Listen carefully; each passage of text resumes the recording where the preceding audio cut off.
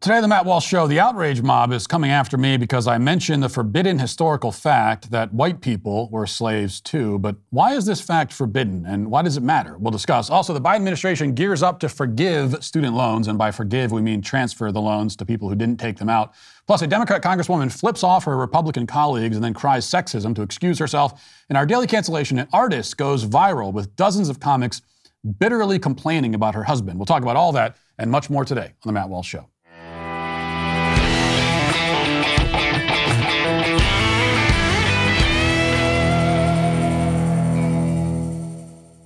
Today's world is a scary one. Too many people don't seem to care about the truth. Moral standards have flown out the window, and I'd argue that that's all rooted in people becoming anti-religious. That's why it's more important than ever that we take a step back from all this craziness and keep our relationships with God strong and intact. The best way to do that is by praying every day with Hallow. Hallow is the #1 Christian prayer app in the U.S. It's like Calm or Headspace, but it's rooted in Catholic faith as opposed to the religion of leftism. Hallow offers over 5,000 audio-guided prayers, meditations, and Christian music tracks. Some of the most popular prayers include the Daily Rosary, the Gospel Reading, and Daily Psalm with Bishop Barron. Prayers are led by a lot of people you would recognize: Mark Wahlberg, Mario Lopez, Jim Caviezel, and they've got minute meditations. They've got prayers for kids, which is really important to get your kids involved, and much more. Hallow helps me find peace and calm throughout the day, even as crazy leftists yell at me through a tiny screen. Still, they cannot destroy my peace because of Hallow. So let Hallow help you find your peace and strength, and also strengthen your faith. Go to hallow.com/Matt Walsh or text PRAY to 1-855-944-5684 and get an extended 3-month trial for free, during which you'll have access to over 5,000 meditations and prayers. That's hallow.com/Matt Walsh or text PRAY to 1-855-944-5684 for 3 months free. Reclaim your peace in this crazy world. Download Hallow today. You know, over the weekend, I finished the book Skeletons on the Sahara. It tells the story of James Riley, captain of the merchant ship Commerce, which shipwrecked off the coast of North Africa in 1815. Riley, along with his entire crew, found themselves stranded in the vast Saharan desert, where they began to die from thirst and exposure almost immediately. That was only the beginning of their troubles, of course. The men were soon seized and enslaved by a band of desert nomads. And from that point, the crew was split off in different directions as each man was sold and traded from one nomad to the next. They were abused, starved, beaten, found themselves on a hierarchy where white slaves, Christian dogs as they were called in Arabic, occupied a rung on the social ladder somewhere well beneath camels and probably donkeys. And at one point, Captain James Riley was traded for an old blanket, just to give you an idea of how much they were valued. Several of the slaves were lost into the interior of the continent and never were heard from or seen again, doomed to live out their lives in bondage, though their lives would have been mercifully short. You can only live so long when you're being used as a pack animal in the desert and forced to subsist on snails and camel urine, which is what they were consuming most of the time. But Riley and a few of his men managed to escape with the assistance of a comparatively merciful Arab who ransomed them for several $100s and a couple of muskets. Yet the survivors never escaped the physical or mental trauma of their experiences, and most of them died relatively young. But 2 of them, including Riley, did publish books about their experiences, and both books were sensations at the time that they were published. Captain James Riley would become a household name. Even Abraham Lincoln named his book Sufferings in Africa as one of his greatest inspirations. The funny thing, though, is that this incredible and true tale, which was once widely known and renowned across the country, has faded into obscurity in recent years. In fact, the author of Skeletons on the Sahara, Dean King, only found out about the story and decided to write a book about it after stumbling across an old, dusty, leather-bound copy of Riley's memoir while researching another book at the New York Yacht Club Library in 1995. It's the only reason he even knew about this. So why don't more people know about this story? Why isn't it taught in schools? Why haven't there been movies made based on it? It is an incredible story. The book was actually adapted as a screenplay before it was even published, with DreamWorks attached back in 2001. But the film was never made. And then 10 years later, in 2010, another screenplay was written. But that project also fizzled out. Movie was never made. Well, there's no mystery here, of course. This story has fallen into the cracks of history because it touches the tip of an iceberg that our educational establishment, the media, and Hollywood would all prefer that we not acknowledge or explore. and that would be the subject of white slaves in Africa. Riley and his men were not the only ones, not by a long shot. In fact, over the course of a few centuries, well over 1 million white people were enslaved in northern Africa. 1 million. Some of them detained and enslaved after being shipwrecked, but the vast majority were abducted right off of ships still at sea or from coastal European communities by Muslim raiders who carried them back to Africa to be sold, traded, or ransomed. In some cases, entire communities, coastal European communities, were ransacked. Hundreds of people captured at one time. You know, the United States fought a whole war, a series of them, the Barbary Wars, to put a stop to this practice. There's a reason, though, that school curricula tends to skip over that conflict, going from, the Revolutionary War to the War of 1812 to the Civil War, hop, skipping, and jumping over some of these more uncomfortable and troublesome episodes. There's a concerted effort in our society to erase, ignore, and cover up not just the story of white slaves in Africa, but almost the entire global history of slavery in general. The impression that we're supposed to have is that the transatlantic slave trade, white Westerners enslaving Africans, which was actually only a small piece of the transatlantic slave trade, but that's the only form of slavery that ever existed. That's the impression we're supposed to have. Black Africans were the victims, white Americans and Europeans were the villains. End of story. And this is indeed what many people believe, because that is what our culture wants them to believe. This point was driven home when I posted a thread about the true history of slavery to Twitter on Saturday. Thinking about all these issues, after having just finished the book, I posted this. This is what I said. Well over 1 million whites were enslaved in northern Africa between the 16th and 19th centuries, most of them abducted and sold by Muslim pirates. Africans were raiding Europe for slaves for hundreds of years. The school system has totally erased this fact from history. Continuing.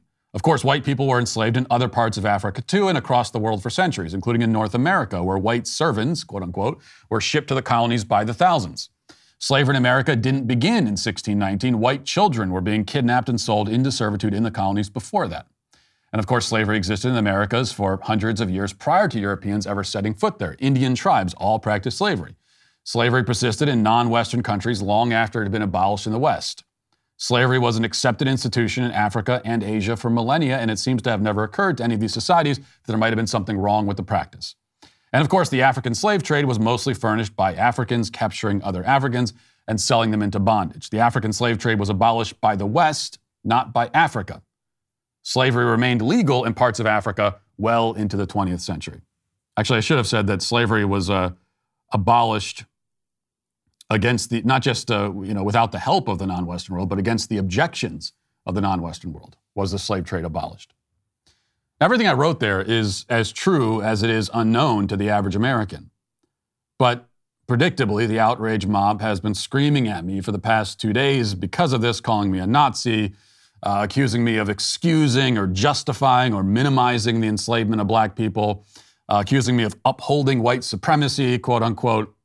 My messages and emails have been, as you can imagine, even more colorful than that. But the attacks have come from the right as well. This is not all from the left. Maj Touré is a prominent gun rights activist. Maybe you've seen him on Fox News, and maybe you've seen him on YouTube.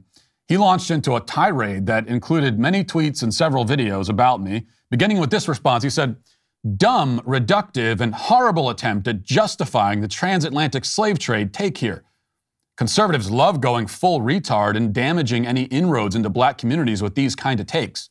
I just big up dude for the What is a Woman film and then this." Yes, how dare I say something he disagrees with after he just said he likes my movie. I should have known that his endorsement of my film puts me in debt to him for life. I didn't realize that. Others on the right agreed with him, including Aja Smith, who's a GOP congressional candidate, who tweeted, "Maj was correct for calling him out. Far too long, folks are silent when they see and hear a wrong. That's why we're in this disinformation that we're in." Now, despite my urging, I could not get Smith to explain what part of my statement was disinformation. Most of the people angry at me for talking about this issue could not even begin to explain, didn't try to explain, how or why I'm wrong. There was at least one exception. Well-known Twitch streamer, to the extent that any Twitch streamer can be called well-known, Hassan Piker, tried to debunk at least one of the things that I said about slavery. Let's listen to that attempt. Matt Walsh, Well, over 1 million whites were enslaved in North Africa between the 16th and 19th centuries, most of them abducted and sold by Muslim pirates. Africans were raiding Europe for slaves for hundreds of years. The school system has totally erased this fact from history.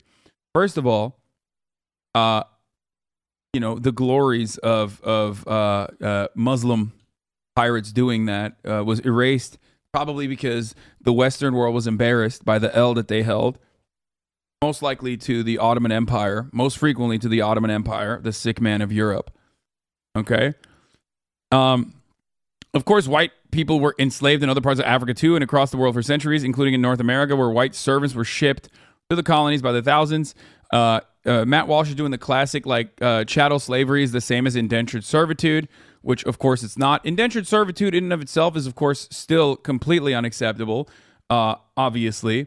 But the main differences in that situation is that you can actually purchase your way. You can purchase your freedom. Not that it's like super likely or whatever, but you can do that where there was no purchasing of your freedom as a black slave. Okay. Your child was immediately also seen as property, whereas indentured servitude doesn't work that way as well. And that's precisely why there is a difference between the way that Irishmen or the way that Italians, or the way that whoever the we're talking about in this situation were able to assimilate or be welcomed into white society in comparison to black people, which Matt Walsh, of course, still doesn't want to welcome into white society. So there you go. Now, we're going to be generous and ignore the part where he refers to the glories, his words, of Muslims enslaving white people. He considers that a glory. And instead, we're going to focus on his claims about indentured servitude. This is totally different from chattel slavery, he says. And I've heard a lot of this. You hear a lot of this, this attempt to distinguish chattel slavery from other kinds of slavery. Well, in the West, there was chattel slavery, which is so much worse than all the other kinds of slavery. Well, chattel just means property, right? So chattel slavery is when the slave is property. Well, that's slavery. That's the definition of slavery, is when someone is made property. So there is no coherent distinction to be made between slavery and chattel slavery. This is just what people do when they, in fact, are looking to minimize or justify one type of slavery and separate it from other types. In the indentured servitude thing, he says, well, this is very different. But that's also incorrect. In a book called White Cargo, The Forgotten History of Britain's White Slaves in America, authors Don Jordan and Michael Walsh explain, no relation, by the way, as far as I know, that in most cases, an indentured servant, so-called, was simply a slave by another name.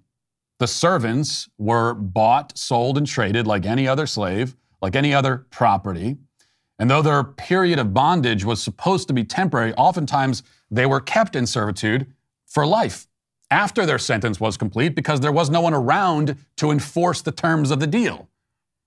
Many others were worked to death long before they could be freed. Many of these quote-unquote indentured servants, when they were shipped to the Americas, died within a year because they were worked to death. They were worked harder than you worked your livestock. Also, as the authors explained, many of the servants did not choose that arrangement at all. Kids were kidnapped off the street and sold into servitude. Others were coaxed there on false pretenses and then enslaved. So yes, there were white slaves in America. There were a lot of them. As a New York Times review of White Cargo says in its concluding sentence, this again is the New York Times which wrote this, but this was 15 years ago, there are probably tens of millions of Americans who are descended from white slaves without even knowing it. You don't often hear that brought up in the reparations conversation, do you? Now, the fact that white people were slaves should not come as a surprise anyway, given that the word slaves comes from Slav, because Slavic people historically were so often enslaved. Was the enslavement of black people in America completely different in its barbarity from all other forms of slavery across the world and throughout history? No. We've already discussed the conditions of white slaves in Africa and of white children abducted and shipped to America and then literally worked to death. What we see very quickly from any honest study of the history of slavery is that it was unspeakably brutal in all of its forms. Galley slaves on Arab ships were kept in chains for years at a time, not allowed to leave the ship. And then if a British patrol approached and they thought that the slaves were going to be liberated, they would just cut their throats and throw them overboard. Slaves in the Americas before the arrival of Europeans, that is, slaves owned by Native American tribes, because they all owned slaves, were frequently tortured and brutalized, especially in Mesoamerica, where they often would be gutted, dismembered, and sometimes cannibalized during religious rituals. It was not good to be a slave anywhere, let's just say. Maybe we could leave it at that. America was not unique in its relationship with slavery. It wasn't even unique in its exploitation of the transatlantic slave trade. Most slaves from Africa were shipped not to the U.S., but to the Middle East and South America. What makes the USA different from most countries is not that it had slaves. In that fact, it's on the same footing as literally every other country that had existed on Earth until that point, but that it had slaves for such a comparatively short amount of time. But does this matter? I mean, should we be talking about any of this? Well, yes, it matters. It matters because it's true, and it's a truth that a lot of people aren't aware of. And it matters because we cannot study history, and most importantly, learn from it, if we're determined to only look at little pieces of the bigger stories. That's why it matters most of all. Slavery was not America's sin or the Western world's sin. It was the entire world's sin. One that the Western world ultimately did far more to stamp out and rectify than anyone else. This is the entire world. I mean, for thousands of years. It's not just that slavery existed for thousands of years. It's that for thousands of years across the world, it hardly even occurred to anyone, even some of the greatest philosophical and religious thinkers for thousands of years across the world, hardly even occurred to anyone that there might be something wrong with the practice in and of itself. There are people who spoke out against the conditions of slaves, against the abuse of slaves, but it's very, very rarely did you hear anyone even get close to criticizing slavery as an institution. This was a massive moral blind spot that virtually everyone who existed on Earth for thousands of years shared. That's an important story. That there could be a blind spot like that everyone shares. Something we should probably talk about and think about and learn from. Because as I said, it's the truth. And the thing about the truth is that the more you tell me not to say it, the louder I'll be about it. That's the way it works. Now let's get to our 5 headlines.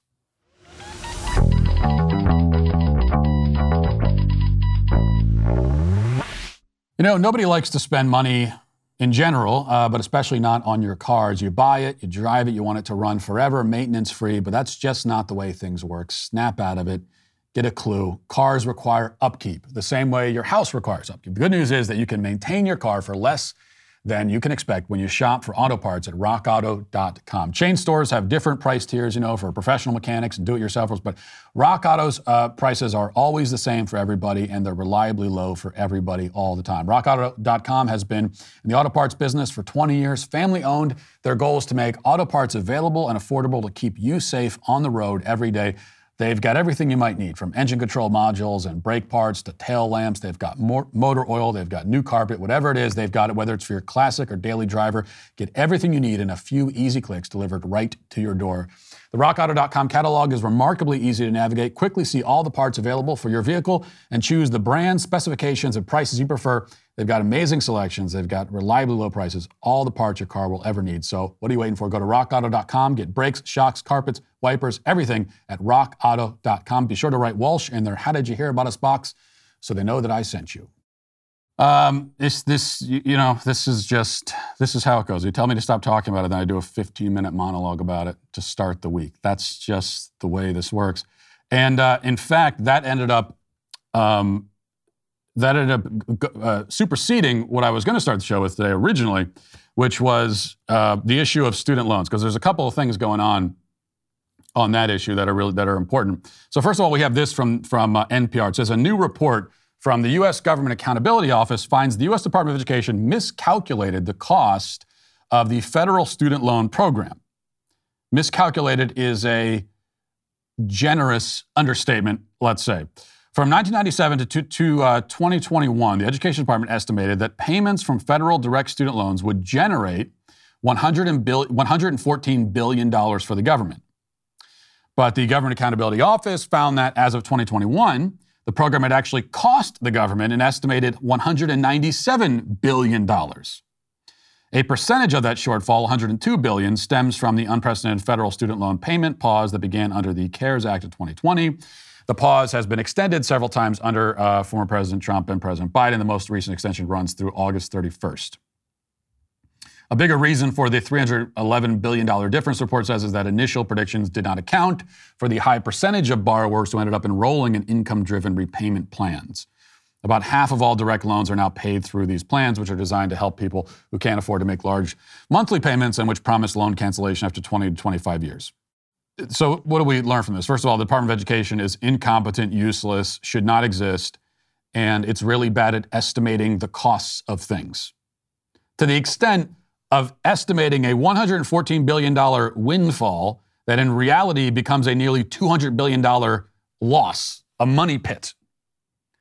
And that should make you really nervous about this. This is the story from Business Insider. It says, the Education Department is ready to cancel student debt once President Joe Biden gives the word, according to Politico. On Thursday, Politico released a report detailing internal memos within the Education Department on plans to carry out broad student loan forgiveness. Biden has considered moving to cancel $10,000 in student debt for borrowers making under $150,000. And the report says the department is prepared to provide that relief within months of any announcement for borrowers whose income information is available. Borrowers without income information readily available to the department would apply through a form on studentaid.gov to self-certify their income and qualifications for relief per the report. So the Department of Education is ready to do this. The most recent student loan pause, as it said, is up at the end of this month that just began. So either Biden is going to kick the can down the road some more and pause it again, which I wouldn't be surprised if he does, because he's just going to keep pausing until we get to the midterms, which at this point it would take, I think, one more pause and you're past the midterms, or he's going to institute some sort of student loan forgiveness. Now, on this issue of student debt and so-called forgiveness, which is a euphemism that I'm using myself because I'm reading it in these articles, but it is, we should keep in mind, it is a euphemism. Because it's actually not possible. This is not something that anyone has a magic wand where they can wave it and say, oh, you are forgiven. Go in peace, my child. You are absolved of your debts.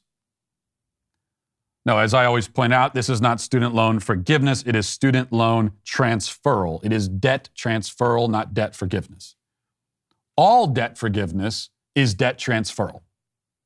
Because somebody is left holding the bag. Someone has to pay the debt. It's just a matter of who is it going to be. And on that topic of who it's going to be, I thought this poll from Nina Turner, who's I don't know, she's a leftist mouthpiece. She has a blue check on Twitter, so she must be important. She was she sent out this poll about student debt, and she obviously wanted it to go a certain way. The way she phrases the poll, she said, should the president cancel student debt? And then the options are, no, people should suffer.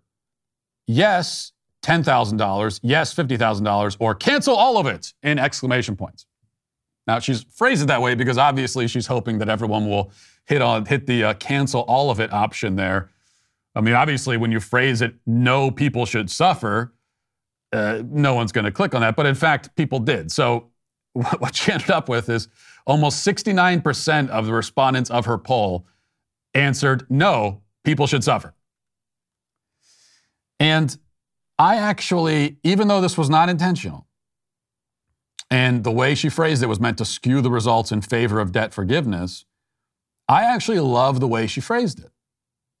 Because inadvertently, she brings up a good point. And it's a question of who should suffer. And when you answer no, when you say no, the president should not cancel student debt, you're saying, no, people should suffer, but not just people in general. It's that the people who took out the loans should suffer because of those loans. Yes, that's my position. And if that sounds cruel or uncaring, well, how could you think that people should suffer from the consequences of the choices they made? Well, because, and look, I would love it if nobody ever had to suffer ever again. That would be my preference. So if that was the poll, you know, if there was a poll where we could click a certain option or press a button and no one ever has to suffer again, then I would take that option. But unfortunately, we live in reality, and that's never the option in reality. So really, it's a question of not whether people should suffer, but who should suffer. There's some suffering that's going to happen. It just is. Who's going to have to carry that burden? There is a cross that has to be carried. Someone's going to have to carry it. Who's it going to be? Well, there are two options. Either the mostly upper class college graduates who took out these loans can suffer because of them. You know, that's one option. Or the people who didn't take out the loans can suffer because of the loans that the upper class college grads took out. People who took out the loans suffer, or the people who didn't suffer.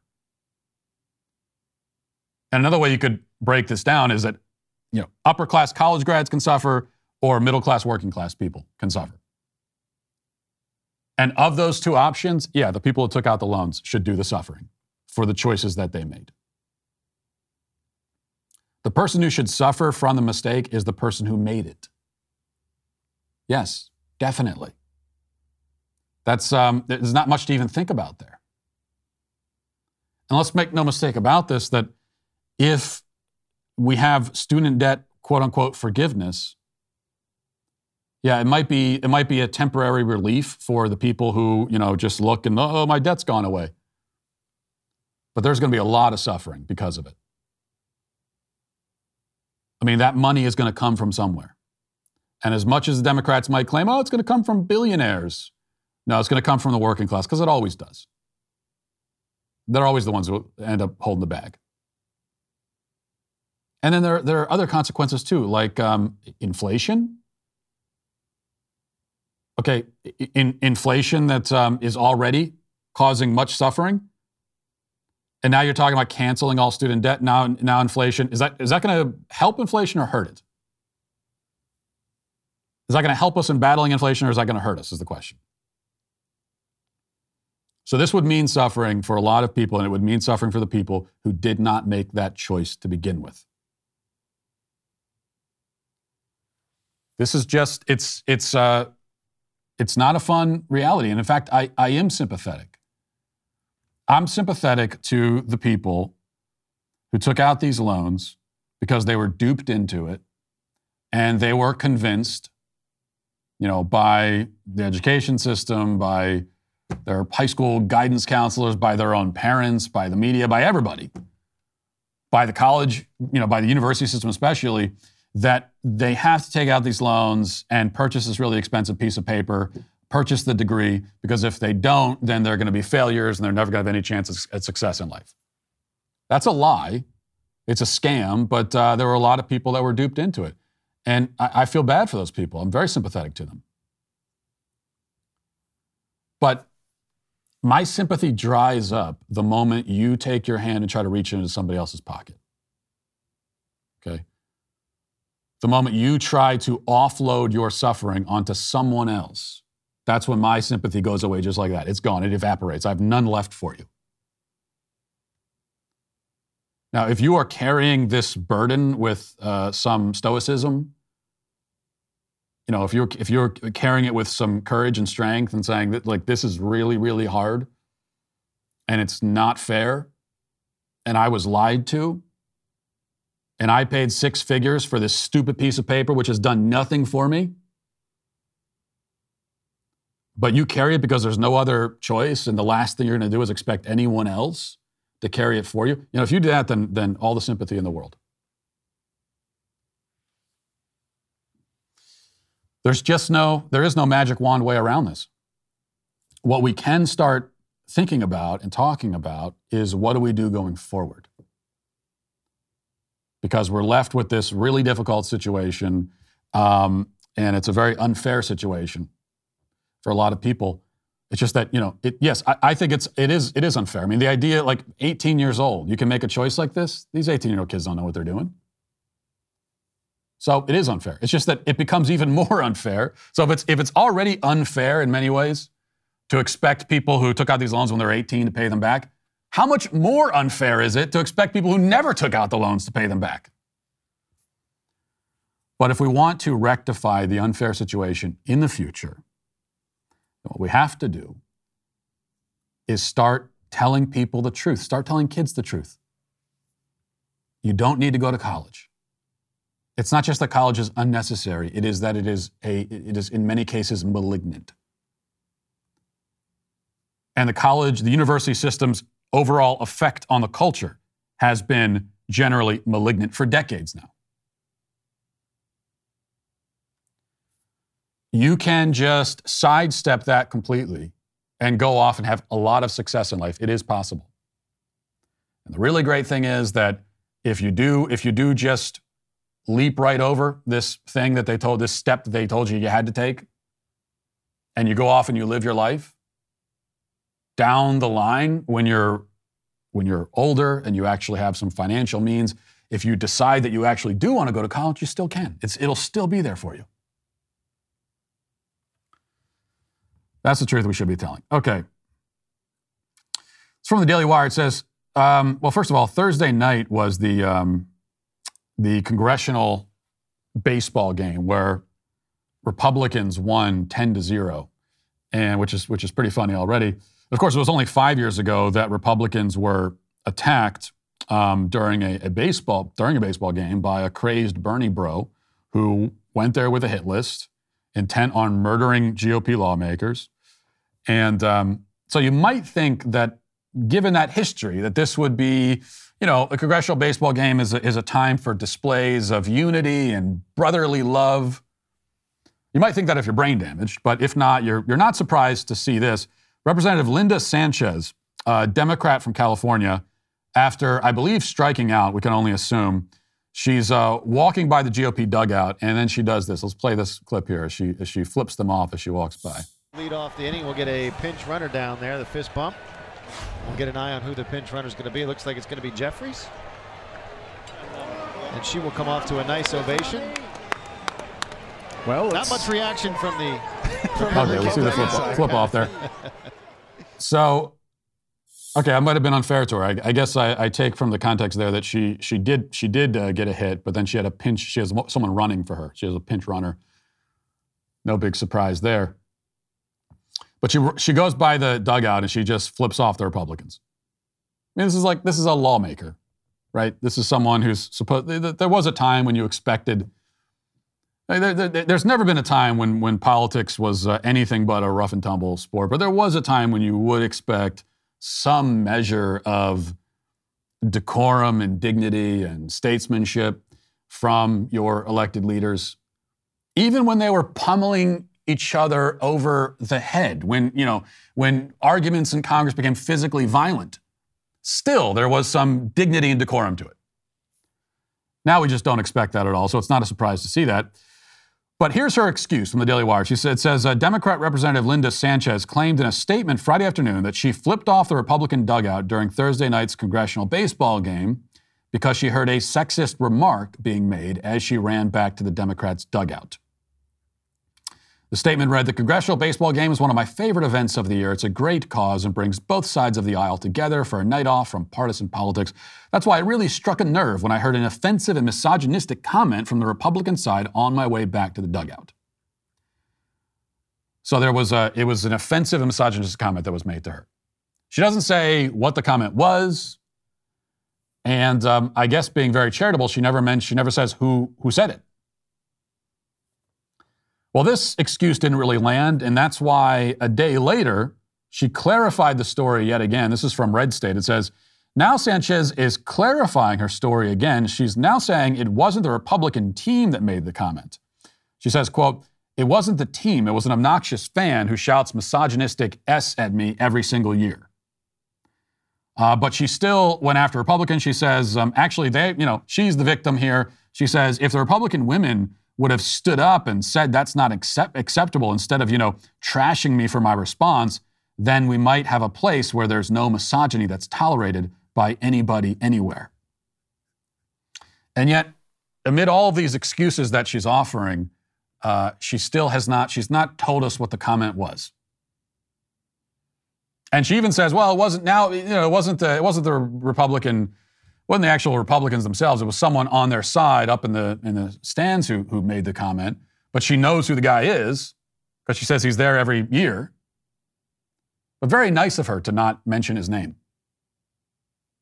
Because Democrats are known for that, right? Of course.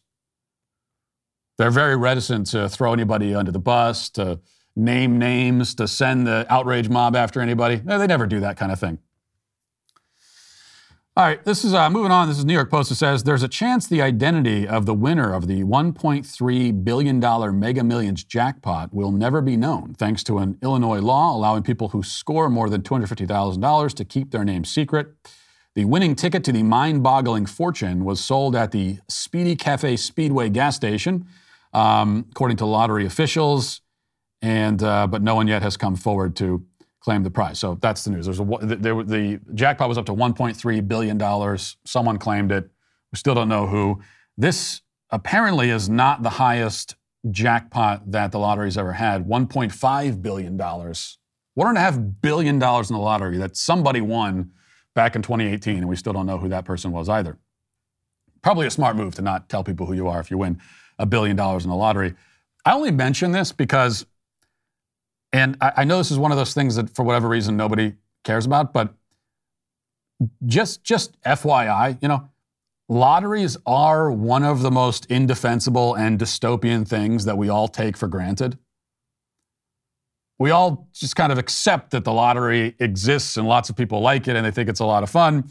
But this is an actual gambling ring run by the government. And in the case of the Mega Millions, it's a consortium of state governments. But however they divvy it up, this is the government, state governments, governmental powers that are running a gambling ring. And this happens even as many other forms of private gambling are banned. In some states, in fact, I think there's at least, there's several, I don't know how many, 5, 6 maybe, states where the only form of gambling that's allowed is that which the government runs and profits off of. So they've banned all forms of gambling. You can't do sports gambling, there's no slot machines, there's no casinos, you can't bet on cards, you can't bet on anything. Oh, but they have the lottery though, you can bet on that. And that's, by the way, the one form of gambling where you're the least likely to win. That's the worst form. It's just as addictive as, if not more so, any other form of gambling. But the difference is that unlike like with sports betting, you could actually get good at it and win money consistently. I know people who do. But with the lottery, there's no way to master it and eventually win consistently. And yet, that's the one kind that's allowed in a lot of states. And the reason that they give, just to add insult to injury, the reason given for banning these other forms of gambling in other states is they always give moral reasons. They say, well, gambling is bad. You shouldn't be doing it. It's harmful. It's addictive. And yet the very agents of the government making this argument are running their own gambling ring. And what is the lottery? Of course, it's a tax on the poor. It's a tax on ignorant people. It's a tax on addicts. People who, dump. I mean, we've all been at the gas station standing behind some pathetic sight of a person dumping like $90, and you could tell this is their gas money and grocery bill for the week, and dumping it all into scratch-offs or jackpot lottery tickets. And the thing is, you're never going to win, almost certainly. And if you do win, it's worse than not winning because it's almost certain to destroy your life. Like, it's one thing to hit it big on sports betting, but to just take some average person, and hand them like $900 million that's almost a death sentence. Guaranteeing it's going to rip their lives apart. They're going to die of an overdose, all the rest of it. We've seen that many, many times. And it's just I guess it's because there are so many corrupt and inexcusable and indefensible things that the government does that you have to pick your spots a little bit. And so I guess we kind of gloss over this one, which maybe is somewhat understandable. All right, I also wanted to mention this. This is from ESPN News, hot off the presses here. It says Cleveland Browns quarterback Deshaun Watson will serve a 6-game suspension for violating the league's personal conduct policy following accusations of sexual misconduct. So, if you haven't followed this story at all, Deshaun Watson is a superstar quarterback now for the Cleveland Browns after being traded from the Houston Texans. And now he's going to get a 6-game suspension. And this is after being accused of sexual assault by, I think we're up to 26 women. All of them massage therapists. So it's the same story they all tell, where they were either assaulted or, harassed in very graphic ways while giving Deshaun Watson a massage. And what we know about him is that while he was in Houston, he cycled through like 40 different masseuses over the course of like a year or two. That's a normal thing, isn't it? 26 women come out and say this is what happened to them. And now he's facing a 6-game suspension. No monetary fine either, being added on top of that. And this is where, it's important to distinguish between a lot of the Me Too stuff and something like this.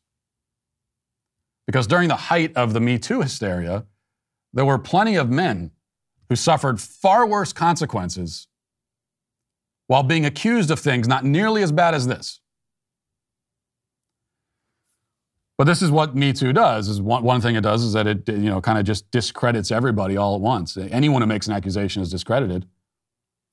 And in this case, there isn't any physical evidence because of the nature of the accusation. That if he did physically sexually assault or harass someone during a massage, what kind of physical evidence could there possibly be of that? And so all you're left with is the accusations. But 26? Now, it's true. Just because one woman comes out and accuses a famous man of doing something doesn't mean he did it. If another woman comes out and corroborates and said, same thing happened to me, doesn't mean it's true. Another woman comes out, also doesn't mean it's true. But at a certain point, when you get into the 20s, you do have to stop and think, like, there's something going on here. This is not a problem that anybody else has. Lots of guys go get massages, and none of them have ever been accused of 25 women of sexual harassment. And yet, interestingly enough, even though there are plenty of men at the height of the Me Too hysteria who are accused of far less, had far less evidence against them, because 25 accusations, I mean, that is a form of evidence, right? That's testimony against you, and yet suffered far worse repercussions. I wonder why that is. All right, one other thing I want to mention before we get to the comment section. This is from Live Science. It said explorers have discovered a series of mysterious, perfectly aligned holes punched into the seafloor, roughly 1.6 miles beneath the ocean's surface, and they have no idea who or what made them.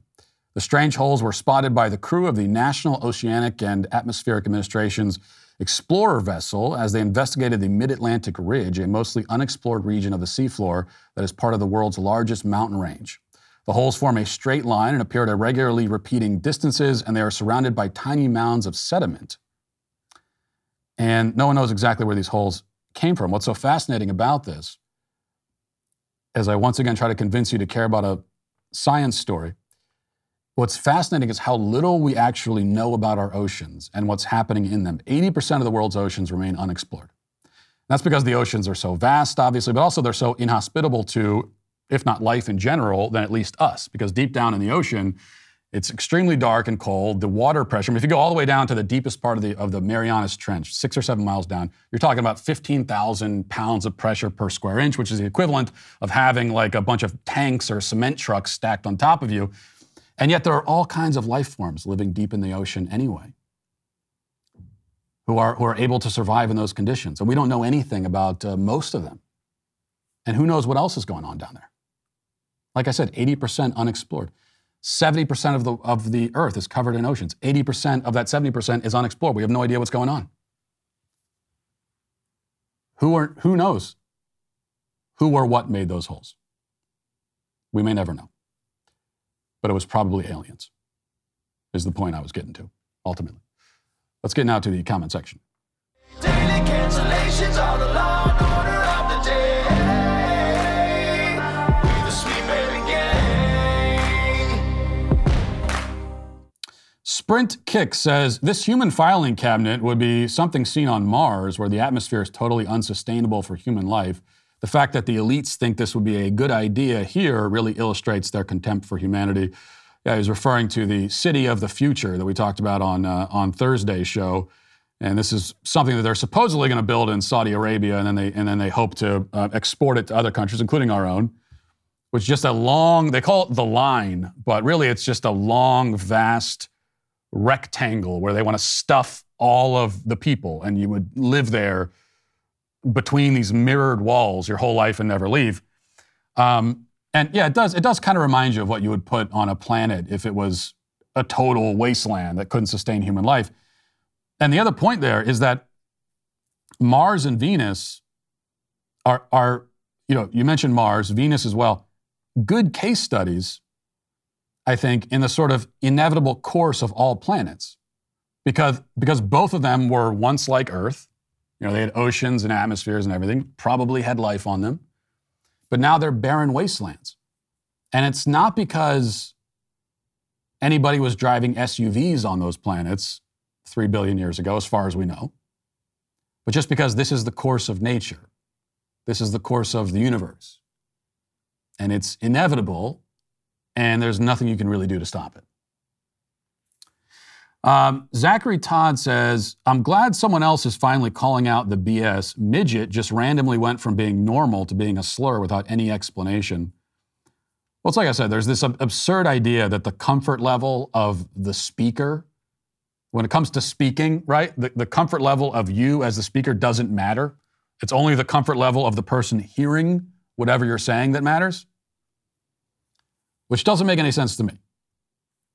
So some people, for whatever reason, feel more comfortable hearing little people than midget, which is fine if that's what they prefer and if that's what they want to say, but I don't feel more comfortable saying that. It feels weird to me to say little people instead of midget, and since I'm the one speaking, shouldn't it be up to me what words I use based on my own comfort level, based on what feels right to me? Annie says, Matt, to this day, I regret objecting when my husband tried to confront some pervert who came into the ladies' room. My marriage would be better today if I just sat quietly and let him deck the guy. We've come to a point in our culture where women don't know how to be protected any more than men know how to protect us. I think that's a really important insight there. It's not just men losing the instincts and the ability, the desire, the will to protect women.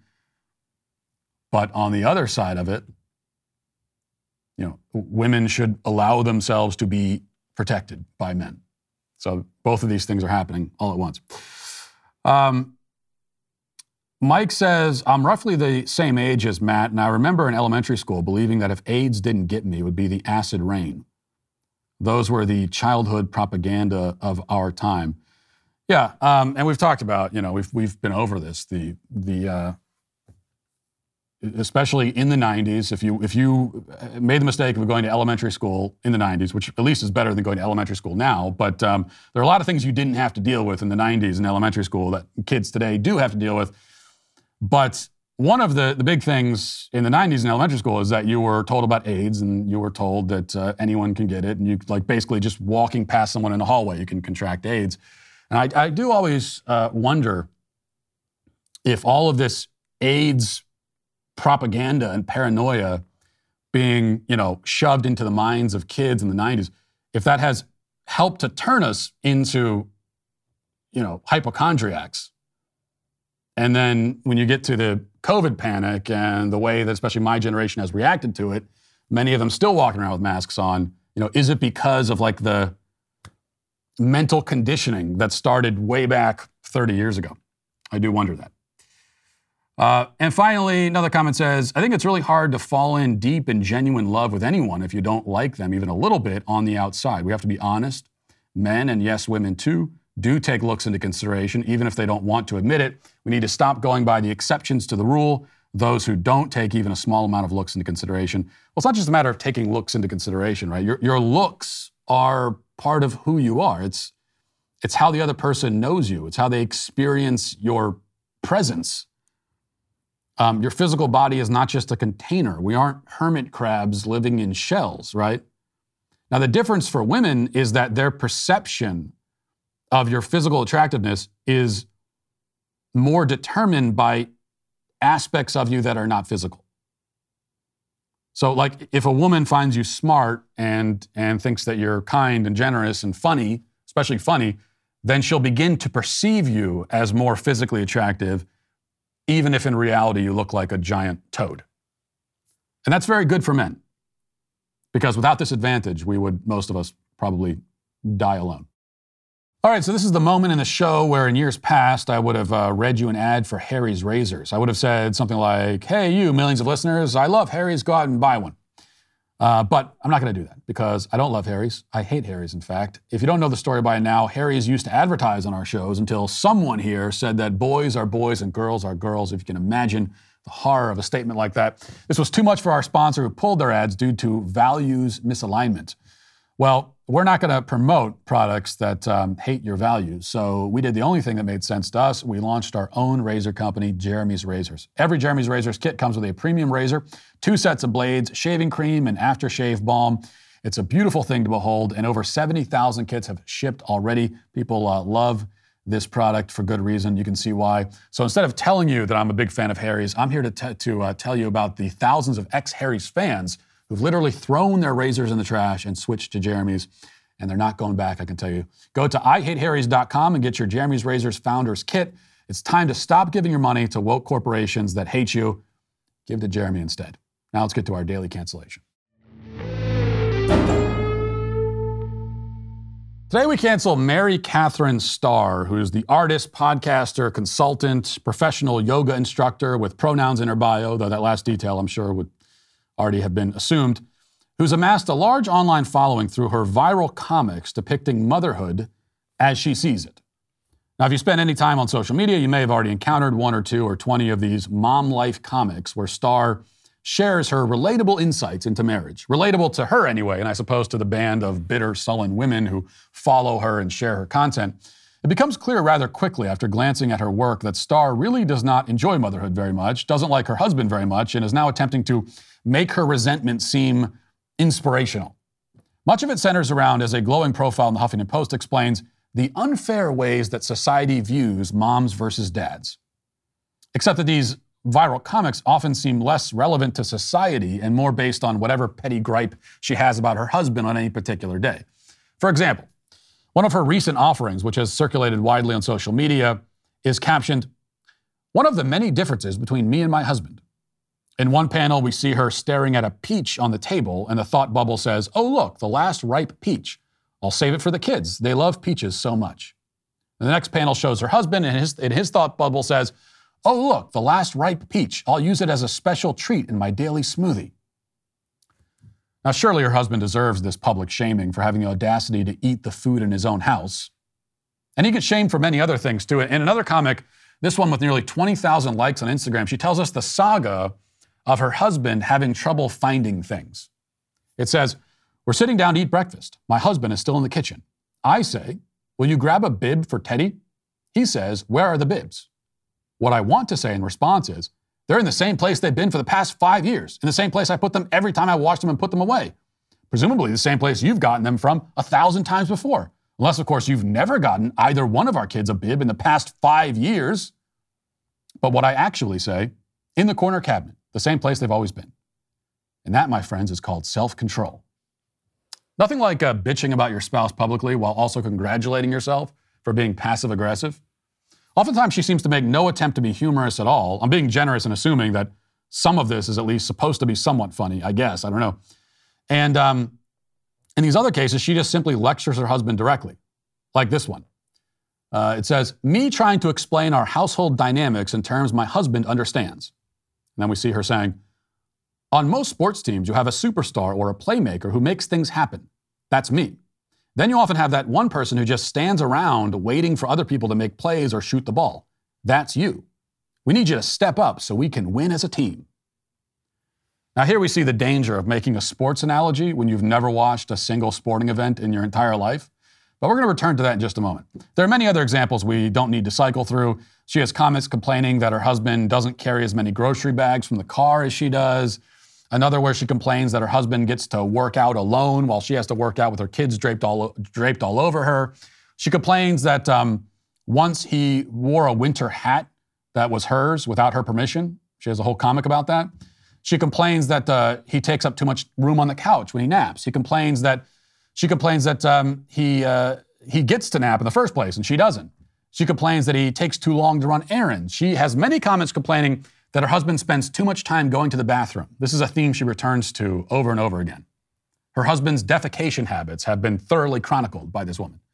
She even has a Father's Day card that she's created which centers around this theme. It says, "This Father's Day, take as much time as you need in the bathroom." Oh wait, that's you every day. So this Father's Day, take as much time as you need in the bathroom, and I promise not to say anything about it. Well, I'll try my very best. While this is passive-aggressive, it's at least a little bit nicer than the Mother's Day card that I wish her husband would give to her sometime. It could say something like, "Happy Mother's Day. Being with you is at least better than being fed feet first into a wood chipper." Though the wood chipper is looking better every day. Her husband, we can assume, lacks the gumption to say anything like that to her, but others on the internet have spoken up on his behalf, suggesting that maybe she should stop incessantly whining publicly about her marriage. Maybe this is something she could do in counseling or something.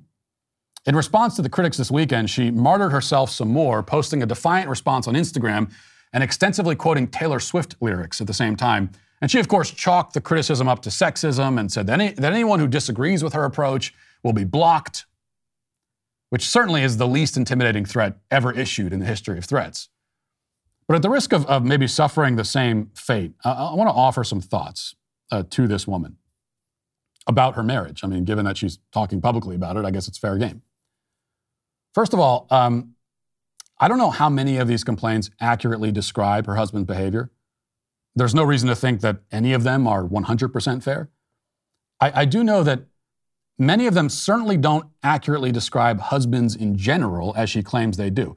I've never met a man who doesn't take immense pride in his ability to transport an entire trunk full of grocery bags into the kitchen in one trip.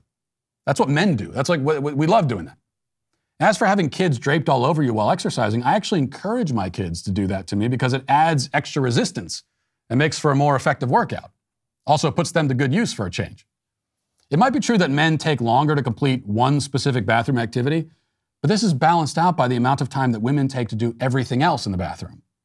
And do we as men have a habit of forgetting where things are in the house, often staring helplessly at our own kitchen cabinets and pantries as if this is the first time we've ever laid eyes on them? Yes, I mean, that stereotype is, I admit, richly deserved. But here's the bigger question. So what? Sure, Mary, your husband isn't perfect. No husband is. All husbands are deeply and irretrievably flawed. Yes, the rumors are true. As a wife, you will not be able to turn your husband into a perfect specimen of faultless humanity. You especially won't be able to accomplish that by scolding, nagging, or whining. That approach always, and I mean always, has the opposite effect. The only thing you can do is decide whether you will obsessively focus on your husband's flaws or not. You have to decide if you want to be a martyr or simply a wife. A martyr or simply a mother. Do you want to stew in the juices of your own resentment, constantly adding to the broth with new groans and gripes? Or do you want to actually be happy and content, or at least have a chance of happiness and contentment? Are you going to be so resentful over the chores you do around the house that simply being around you becomes a chore for everybody else? See, this is what you have the power to control. And so does your husband for himself. Because despite what you apparently believe, your husband certainly has a whole litany of complaints about you. He may not say them out loud very often or post about them on the internet because he respects you more than you respect him, but he has them. No husband is perfect, yes, but neither is any wife. And that's especially true in your case. I wonder, have you ever taken a break during one of your self-pity sessions to reflect on the things that you might be doing wrong?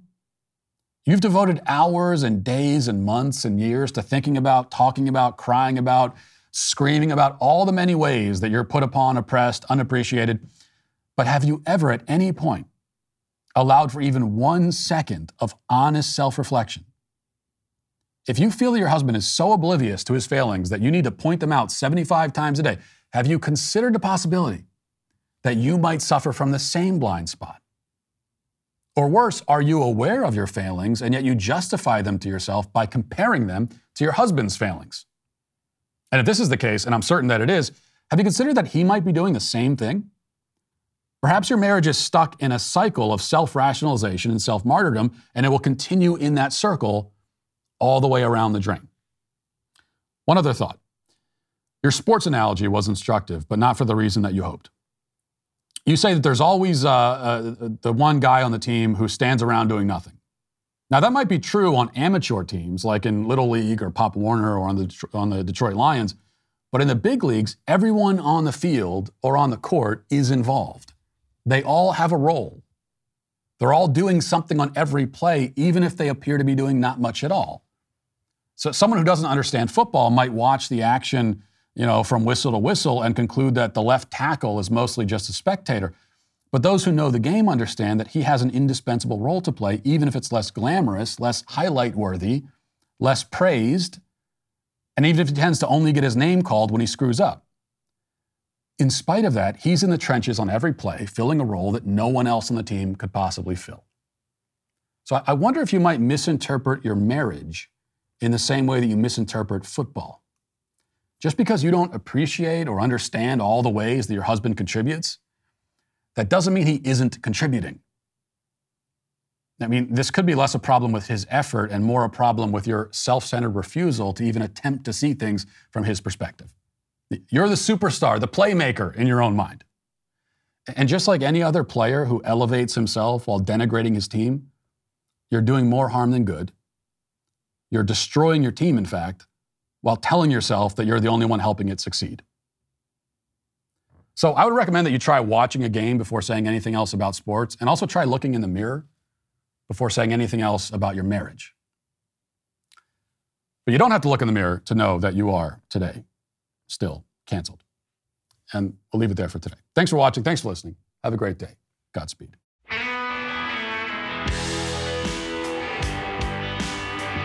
Well, if you enjoyed this episode, don't forget to subscribe. And if you want to help spread the word, please give us a 5-star review. Also, tell your friends to subscribe as well. We're available on Apple Podcasts, Spotify, wherever you listen to podcasts, we're there. Also, be sure to check out the other Daily Wire podcasts, including The Ben Shapiro Show, Michael Knowles Show, The Andrew Klavan Show. Thanks for listening. The Matt Walsh Show is produced by Sean Hampton, executive producer Jeremy Boring. Our supervising producer is Mathis Glover, production manager Pavel Vodowski. Our associate producer is McKenna Waters. The show is edited by Jeff Tomlin. Our audio is mixed by Mike Coromina. Hair and makeup is done by Cherokee Hart. The Matt Walsh Show is a Daily Wire production. Copyright Daily Wire 2022. Hey there, this is John Bickley, Daily Wire editor-in-chief and co-host of Morning Wire. On today's episode, the Biden administration's response to economic recession, the impact of TikTok on the social media landscape, and new evidence related to Hunter Biden and his business partners prompts calls for a special counsel investigation. Join us and get the facts first on the news you need to know with our show, Morning Wire.